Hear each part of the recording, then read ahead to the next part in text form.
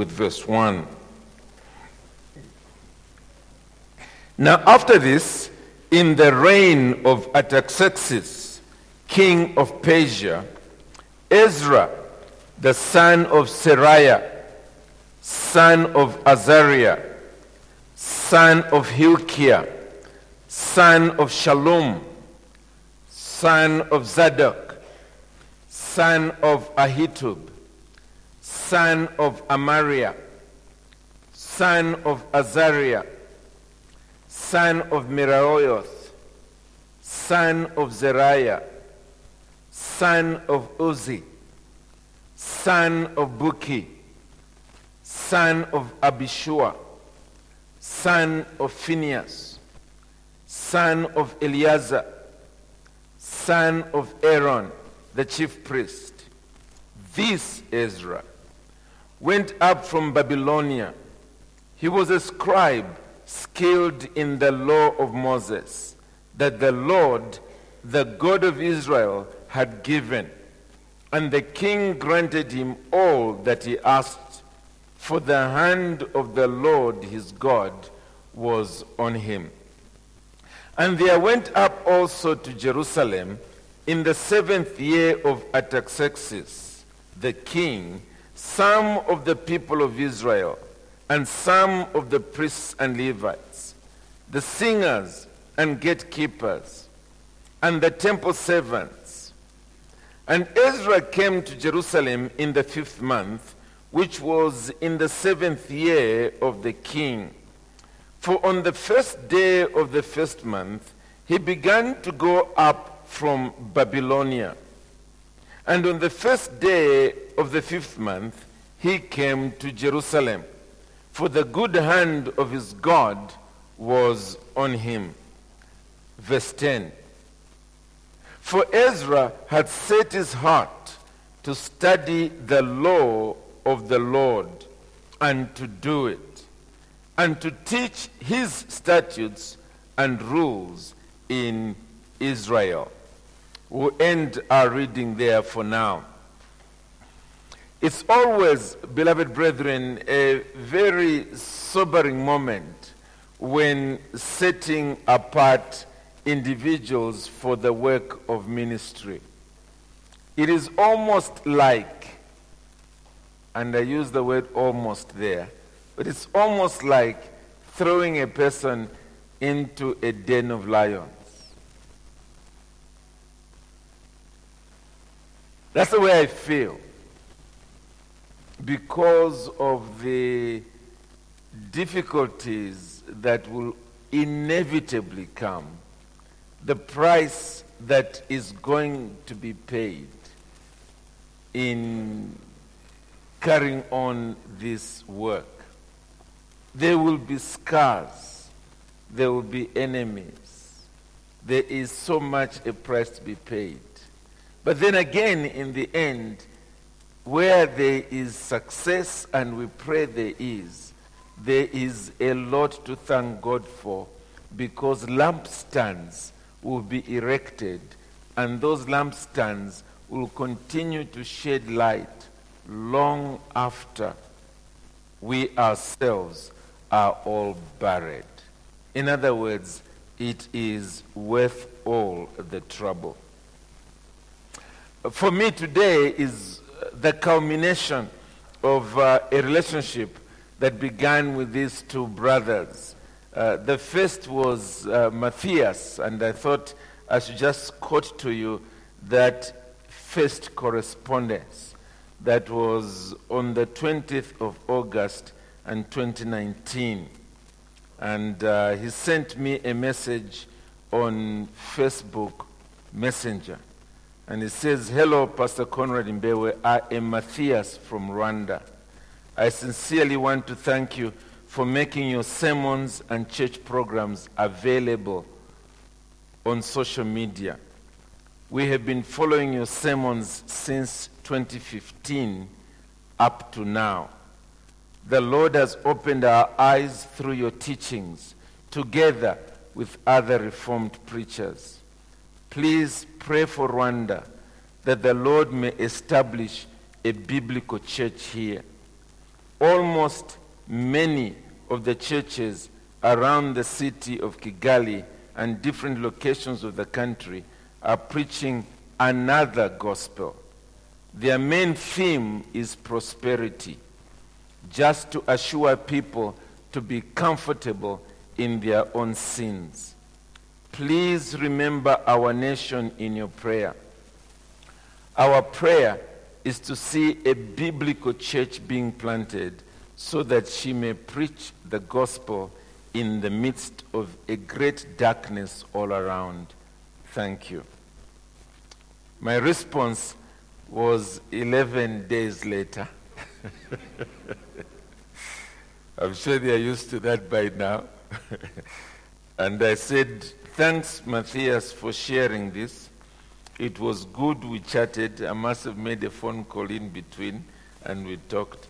Let's see how the Lord leads in enabling us to help his work in Rwanda. God bless you. Exactly 1 year later, it was Emmanuel who also got in touch. And for a while, I thought actually it was the same person I was talking to. At some stage, he sent me a photo where I was in Kenya, and I took a picture with a beautiful young lady next to me, just the two of us. And he said, that lady next to you, that's my girlfriend. Yeah, so I began to separate the two of them after that, because the other one had said he was married. And since then, he's married the girlfriend, and they have one child. So, but after about 2 years, so this is now end of 2020, beginning 2021, it just became clear that we needed to do something. We had tried prior to that to help get people who are in East Africa to help them. With Matthias, we had connected him to the brethren in Uganda, and they had even visited, but again, nothing really came out of it. With Emmanuel, we connected him to the brethren in Kenya. Again, nothing really was coming out of it. So they continued knocking, saying, hey, come over and help us. So finally, the elders agreed, and that's how we brought them before the church here, and we are truly grateful to God that the church endorsed that we adopt those two churches as daughter churches. And then now, a year later, in fact, a year and a half later, we are taking on these two men themselves as missionary pastors to plant these churches. It takes me back to October 1987, when this same church was a very small group of only 35 people, and I was being set apart to be a pastor of this church, really not knowing what's going to happen. We're meeting in a rented welfare hall, just a few members. But now this is what the Lord has done, and this is our prayer. We were praying with them a little earlier in the offices there, that God might use these two men to see the birth of Reformed Baptist churches in the whole of Rwanda, and then to see so many churches being planted over the years. In our case here, over a period of about 30 years, we now have slightly over 60 Reformed Baptist churches scattered across the country. And what a blessing it would be if these two brothers can but remain faithful, that we may hear of more and more and more churches being planted across Rwanda. It's obviously like planting a seed. You plant a seed, and with that it begins to grow and germinate and produce seeds, which also get spread out, and then more and more plants continue to grow.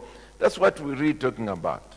But in our case, it's not so much that there were no churches in Zambia, or that there are no churches in Rwanda. It's the issue of reform. It's the issue of churches that are more in line with the biblical pattern. It's an issue of churches that stick to the gospel. And therefore, the true gospel of our Lord Jesus Christ is being preached and proclaimed rather than some kind of deliverance mode that is equivalent to the African witch doctor. And my reason for taking you to Ezra is primarily because of that. Because what happened in Ezra was not really like Moses. It was not the beginning of the church in the Old Testament. But it was really the recommencement. Because many years after Moses had been on the land and had established the foundation of the Old Testament church, which is the nation of Israel, the people went astray, stubbornly so, through especially idolatry. And it reached the point where God chastised the people. He literally forsook them. And consequently, most of the tribes were taken by the Assyrians, and then later on the other two tribes were taken by the Babylonians into exile. And so that is how they were all in a terrible state. The temple, that magnificent structure, was completely brought down, with all its symbols within also taken into Babylon. The Babylonians in due season were overtaken by the Medes and Persians. And it was during that period that we have King Artaxerxes here, that is spoken about in verse 1. But it wasn't just him, it was also Cyrus and so forth, that God just moved in their hearts. These Gentile kings, God moved into their hearts that they might send back a remnant of these people to go and re-establish the worship of God in Jerusalem. And so we have a number of individuals. We know Nehemiah, who went back and helped to rebuild the walls of Jerusalem and so on. But even in Nehemiah, the book, we will soon see Ezra as the individual who was the preacher. The preacher. And it was through his preaching that there came a renewed revival, so that now the re-establishment of the people of Israel, let's use the phrase, the reformation was now from inside out. It was from their hearts. And it was because these individuals were hearing the proclamation of the word.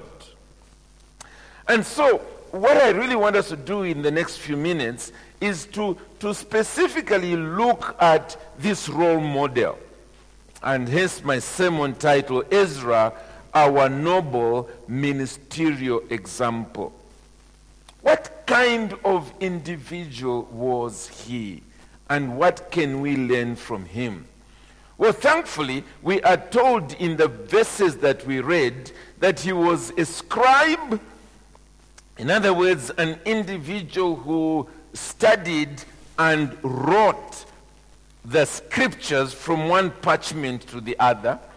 He was a priest in the line of Aaron, and that's why you had all those son of, going right back generations. It was to link him finally to Aaron. And hence it says, this Ezra, who was the son of Aaron, the chief priest. This Ezra. So he was a priest. But also, he was a teacher of the law of Moses to the exiles. And it is primarily this last part that we are interested in.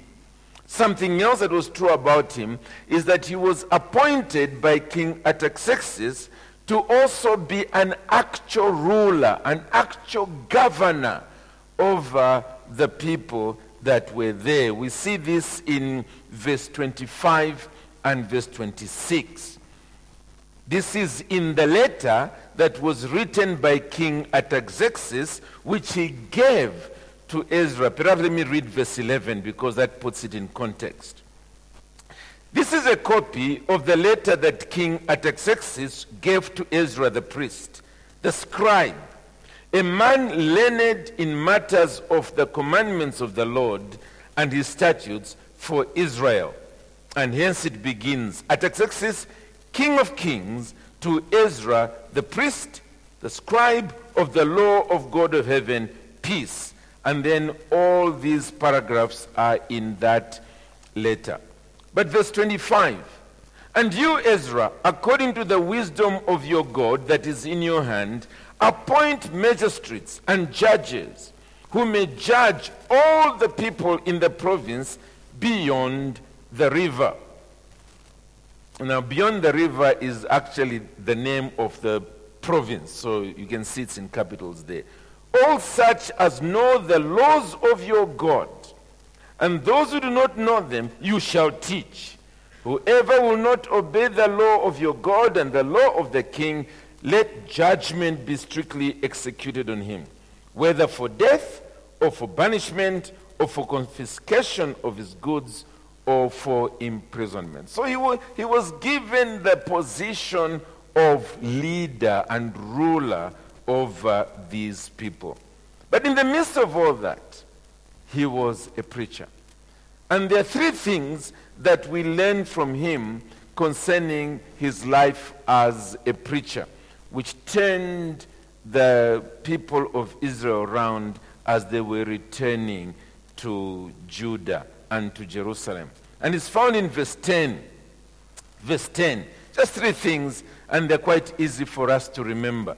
For Ezra, number one, had set his heart to study the law of the Lord. Number two, and to do it. And number three, and to teach his statutes and rules in Israel. Just those three, and we will be done. So first of all, what made Ezra an effective reformer was that he set his heart to study the law of God. It was not simply that he studied the law of God, but he committed himself to it. Hence that phrase, he set his heart to study the law of God. It was the way in which his ministry was characterized. Now, for Ezra, that phrase, studying the law of God, had to do with the Pentateuch, or what we now call the Torah. It's the first 5 books of the law of Moses. Those are the ones that he had with him, that entire scroll that I think the elders and deacons and interns saw, that I brought all the way across the Atlantic, and we were gazing on it last weekend, and now it is with the African Christian University. That Torah is what he was poring over and studying again and again and again, seeking to understand God's mind for the people of Israel. In fact, it's these commandments that are referred to in verse 11, where we are told this is a copy of the letter that King Artaxerxes gave to Ezra the priest, the scribe, a man learned, notice, in matters of the commandments of the Lord and of his statutes for Israel.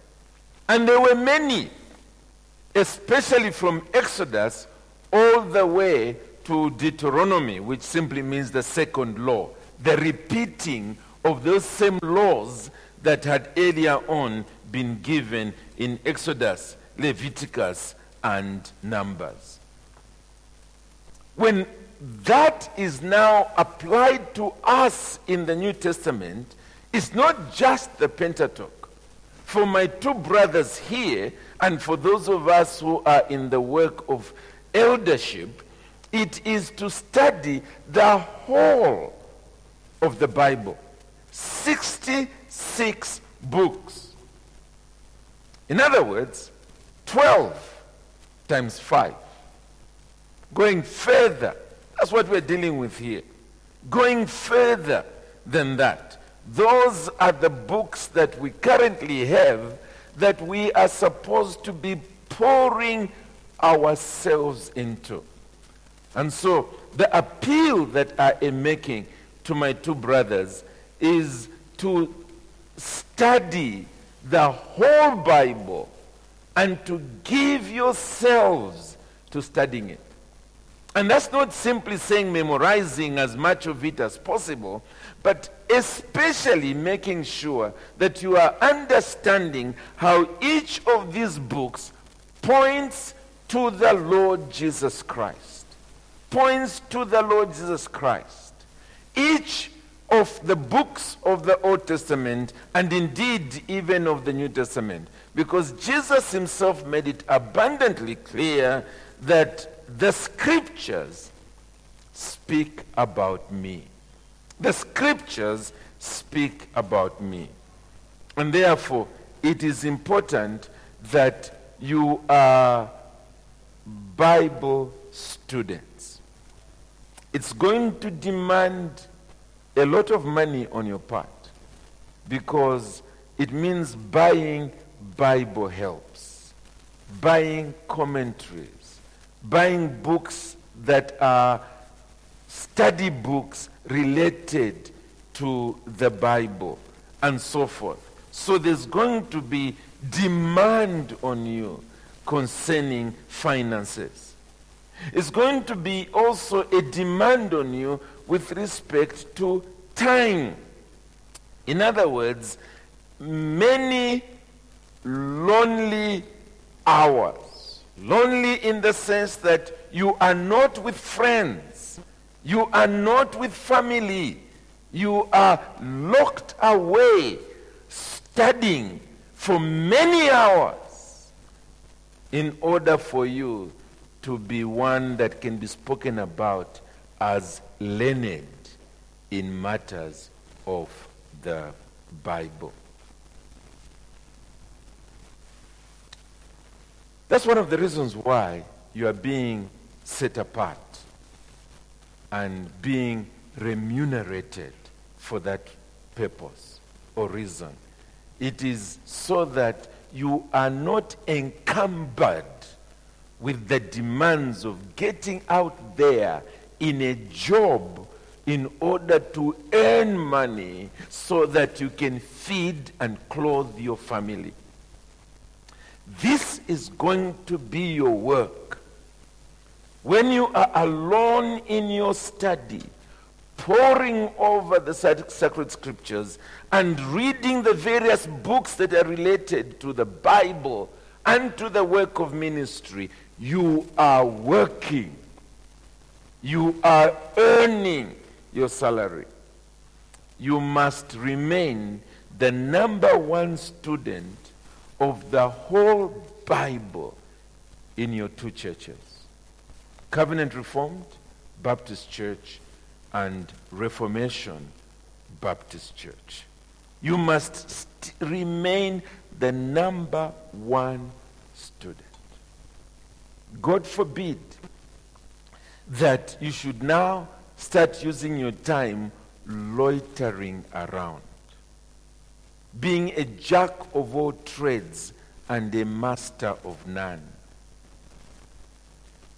Let it be that the hours that you've taken away from that other form of employment, those hours are being spent being studious, like Ezra here, a heart given to the study of the law of the Lord.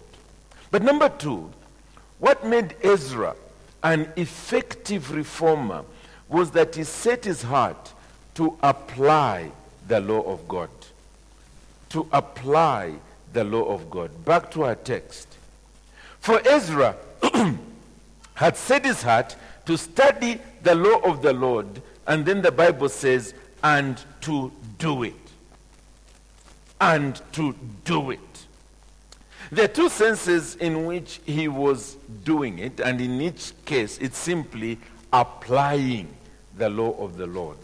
The first is in terms of his own personal and family life.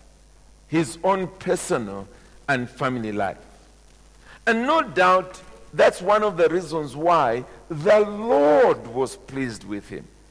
That's why the Lord distinguished him from so many other priests, that he would be the one to go and carry out the reformation that took place here. It is because he is somebody that applied this law to himself.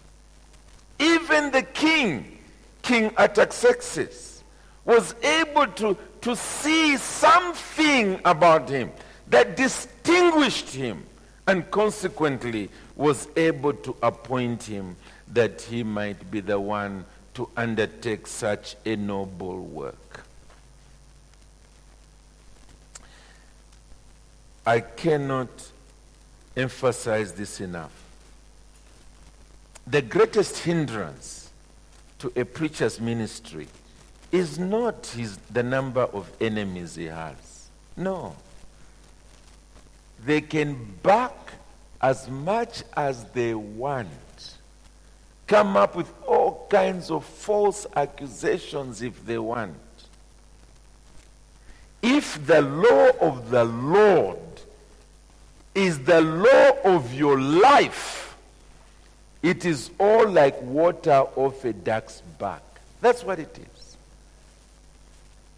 It's completely useless because the people you are ministering to, the people who see your life, will be able to say, no, we know him. We see him. His wife, his children are here with us. This cannot be. In other words, the greatest hindrance to your ministry is not bad people around you. It is you yourself. When you become negligent, when you stop applying the law of the Lord, so to speak, and for us it's the entire Bible, when you stop applying the Bible to yourself, to your personal life, to your family life, you stop applying it, you become a hypocrite. That becomes the beginning of your end. So, Ezra not only studied this book, but asked the question, how does this apply to me? How does this apply to me? And consequently went ahead to apply it. But secondly, as with all reform, Ezra not only applied it to his own personal life, but he also applied it to the people of Israel. And if we go to chapter 9 and chapter 10, we have an example of this. Obviously, I don't have time to open up all these two chapters. There is so much in it. But let me at least read just the first part. Chapter 9, verse 1. After these things had been done, the officials approached me, this is Ezra speaking, and said, the people of Israel and the priests and the Levites have not separated themselves from the peoples of the lands with their abominations. And then he mentions a number of these peoples. Verse 2, for they have taken some of their daughters to be wives for themselves and for their sons, so that the holy race has mixed itself with the peoples of the land. And in this faithlessness, the hand of the officials and chief men has been foremost. In other words, some of the leaders have been the chief culprits. Look at verse 3. As soon as I heard this, I tore my garment and my cloak and pulled the hair from my head and beard and sat appalled. In other words, he was affected by the faithlessness of the people of Israel. Verse 4, then all who trembled at the words of the God of Israel, because of the faithlessness of the returned exiles, gathered around me while I sat appalled until the evening sacrifice. He goes on to say, and at the evening sacrifice I rose from my fasting with my garment and my cloak torn, and fell upon my knees and spread out my hands to the Lord my God, saying, and then what you have in the rest of this chapter is a heart-moving prayer by Ezra, basically saying, Lord, we have sinned. Chapter 10, verse 1. While Ezra prayed and made confession, notice, weeping and casting himself down before the house of God, a very great assembly of men, women, and children gathered to him out of Israel, for the people wept bitterly. So this wasn't just anger and therefore demanding changes. This was a man whose heart was broken by the sinfulness of the people who were around. Verse 3. Therefore, let us make, this is the people now speaking to Ezra, let us make a covenant with our God to put away all these wives and their children, according to the counsel of my Lord, and of those who tremble at the commandment of our God, and let it be done according to the law. Arise, for it is your task, and we are with you. Be strong and do it. And Ezra arose and made the leading priests and Levites and all Israel take an oath that they would do as had been said. So they took an oath. And so reform began to happen in the whole area of marriage. In the whole area of marriage. So the point is, he did not just apply it to himself, he also applied it to the people. But listen to this. That which you are passing on to the people as reform must be evident in the way you live. It must be evident in your example. It must be. Part of the disaster with the prosperity gospel is that it has turned the church round to the point where it's not about God, it's about us. It's a consumer mentality. It's about how we can make more money and so on, and the church is simply the means of doing it. You must be seen to be utterly different because you are taking the Bible seriously. And then you can be talking about applying it to the church. And when applying it to the church, you ought to show that you are broken about it. That it's not simply anger that's coming out of you, but that you are distraught by the sin that is taking place in the church. You ought to be individuals who are therefore patient with the people of God, patient also with your family as there are adjustments being made to what you are learning from Scripture. If there's one area in which I failed over and over again in the earlier part of my ministry, it was patience. Patience with God's people. I remember once I would study and I would see this is what the Bible says. I would come to church and teach it. And I expected everybody to change the following week. Yes, a lot of people were flying out of windows to escape Kawata Baptist Church. It took quite some time to learn to be patient. To be patient. That it takes time for reform to happen.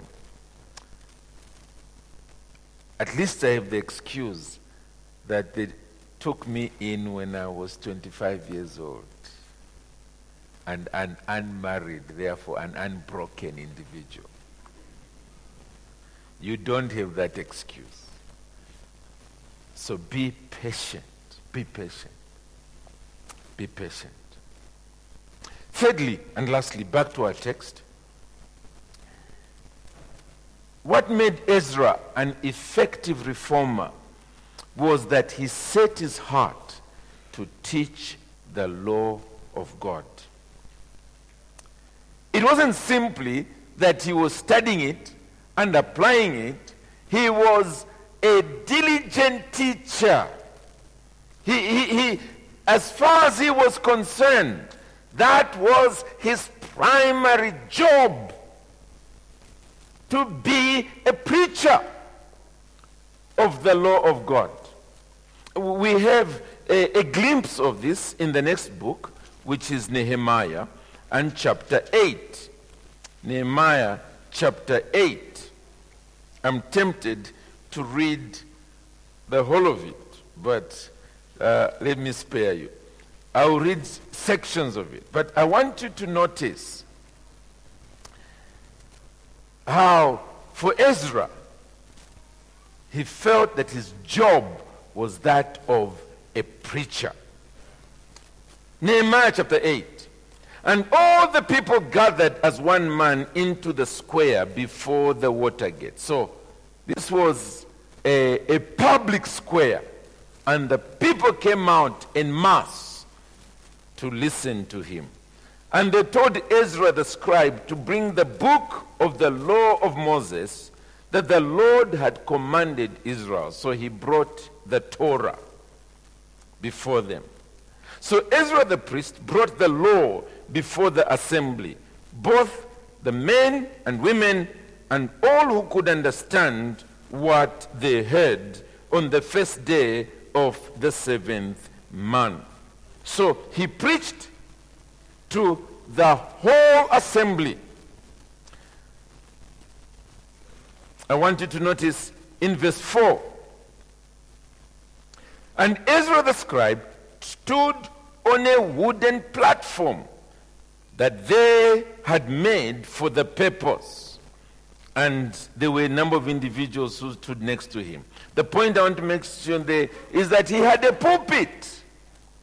So he wasn't just mingling among the people talking. He stood on an actual higher stage and proclaimed the word of the Lord there.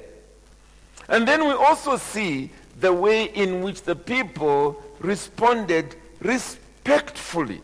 Respectfully. Verse 5. And Ezra opened the book in the sight of all the people, for he was above all the people. So they could see clearly as he's opening the Torah. And he opened it, rather, and as he opened it, all the people just stood up.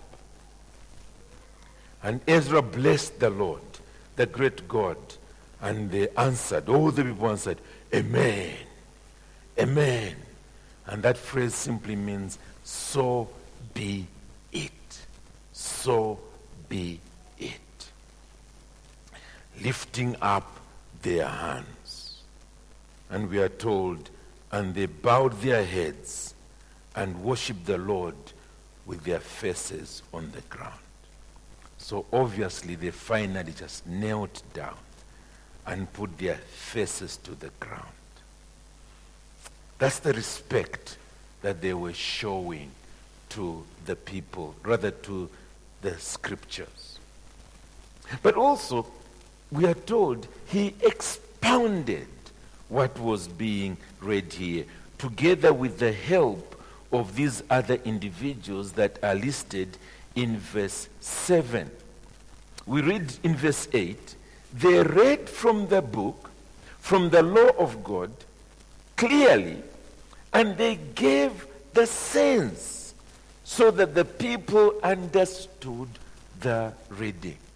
There was help in the exposition of the law of God.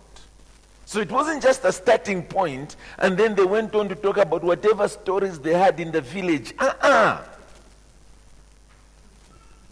It was exposition of the word, that the word might be understood. And then it was preached grippingly. There was heart and soul that resulted in the people being gripped. Verse 9. And Nehemiah, who was the governor, and Ezra, the priest and scribe, and the Levites who taught the people, said to all the people, this day is holy to the Lord your God. Do not mourn or weep. Why were they being told not to mourn and weep? Well, we are told here, for all the people wept as they heard the words of the law. They were affected by what they were hearing, to the point of shedding tears, to the point of wailing as though they had a funeral.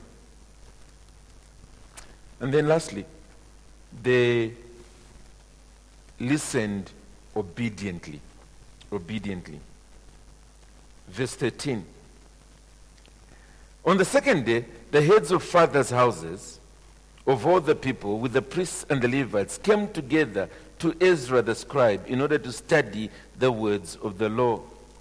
And they found it written in the law that the Lord had commanded by Moses that the people of Israel should dwell in booths during the feast of the 7th month, and that they should proclaim it and publish it in all their towns and in Jerusalem. Listen to this. Go out to the hills and bring branches of olive, wild olive, myrtle, palm, and other leafy trees, to make booths as it is written. So there it is. And listen to the following verse. So the people went out and brought them and made booths for themselves, each on his roof. By the way, the roofs were flat, so don't attempt it on yours. And in their courts, and in the courts of the house of God, and so on and so forth. Verse 17, and all the assembly of those who had returned from the captivity made booths and lived in the booths from the days of Joshua the son of Nun, to that day the people of Israel had not done so. So previously they had abandoned this custom. But now, learning about it in the Word of God, they began to do it. And that's the Reformation that took place. Well, brethren, if I can apply this to Emmanuel and Matthias, you two brothers, your gifting is certainly obvious. Your calling to the ministry is equally obvious.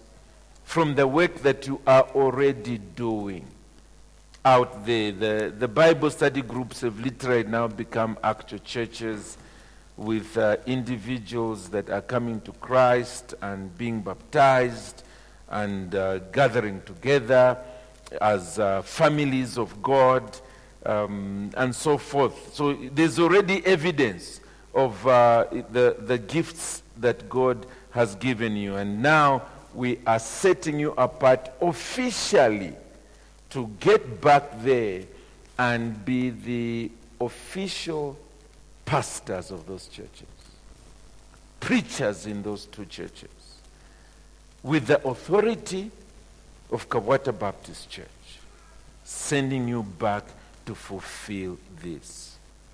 And therefore, you must get back there with no apology, like Ezra, to give yourselves to the consistent and systematic exposition of the scriptures.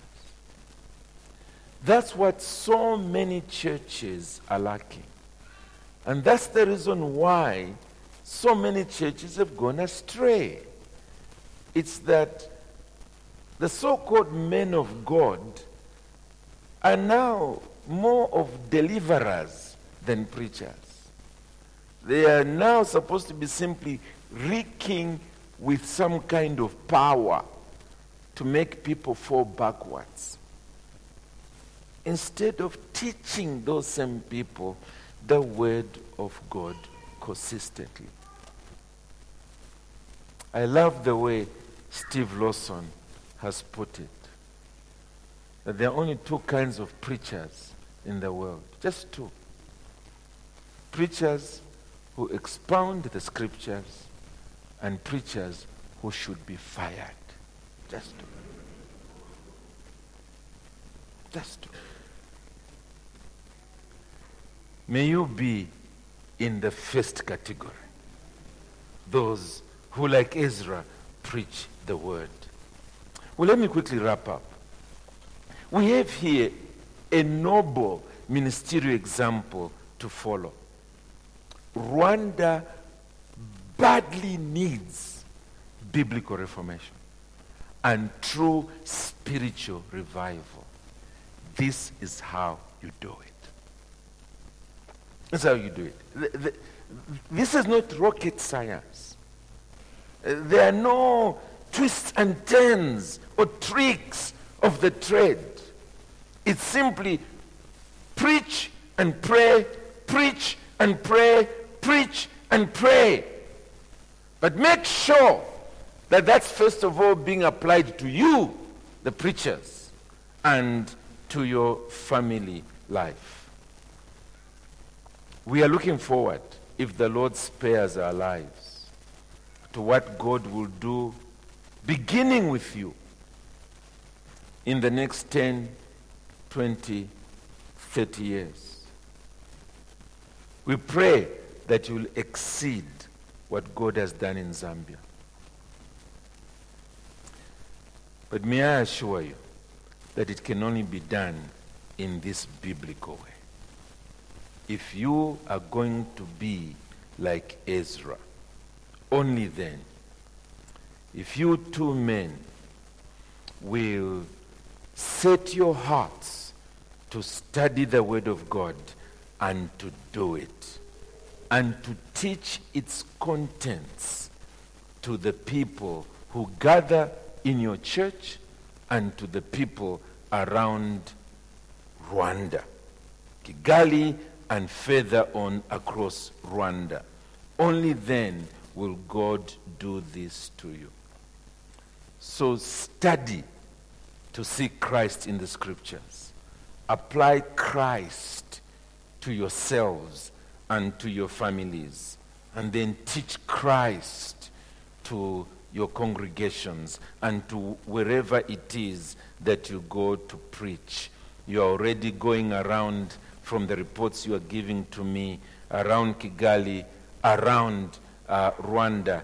Keep at it. Be preachers. And then finally, never lose sight of the importance of integrity. Secretly straying away from this noble example will spell the end, the death knell to your ministry. It's as simple as that. As secret as it might be, God finally says, open the wardrobe doors. The skeletons fall out, and that's it. That's it. That's it. So don't go that way. Hold on to your integrity. Be on the outside what you are on the inside. Or better still, be on the inside what you are on the outside. May the Lord grow your ministries, Matthias and Emmanuel, so that many other churches will multiply in Rwanda. Churches that follow the New Testament pattern with the blessing of God. Amen.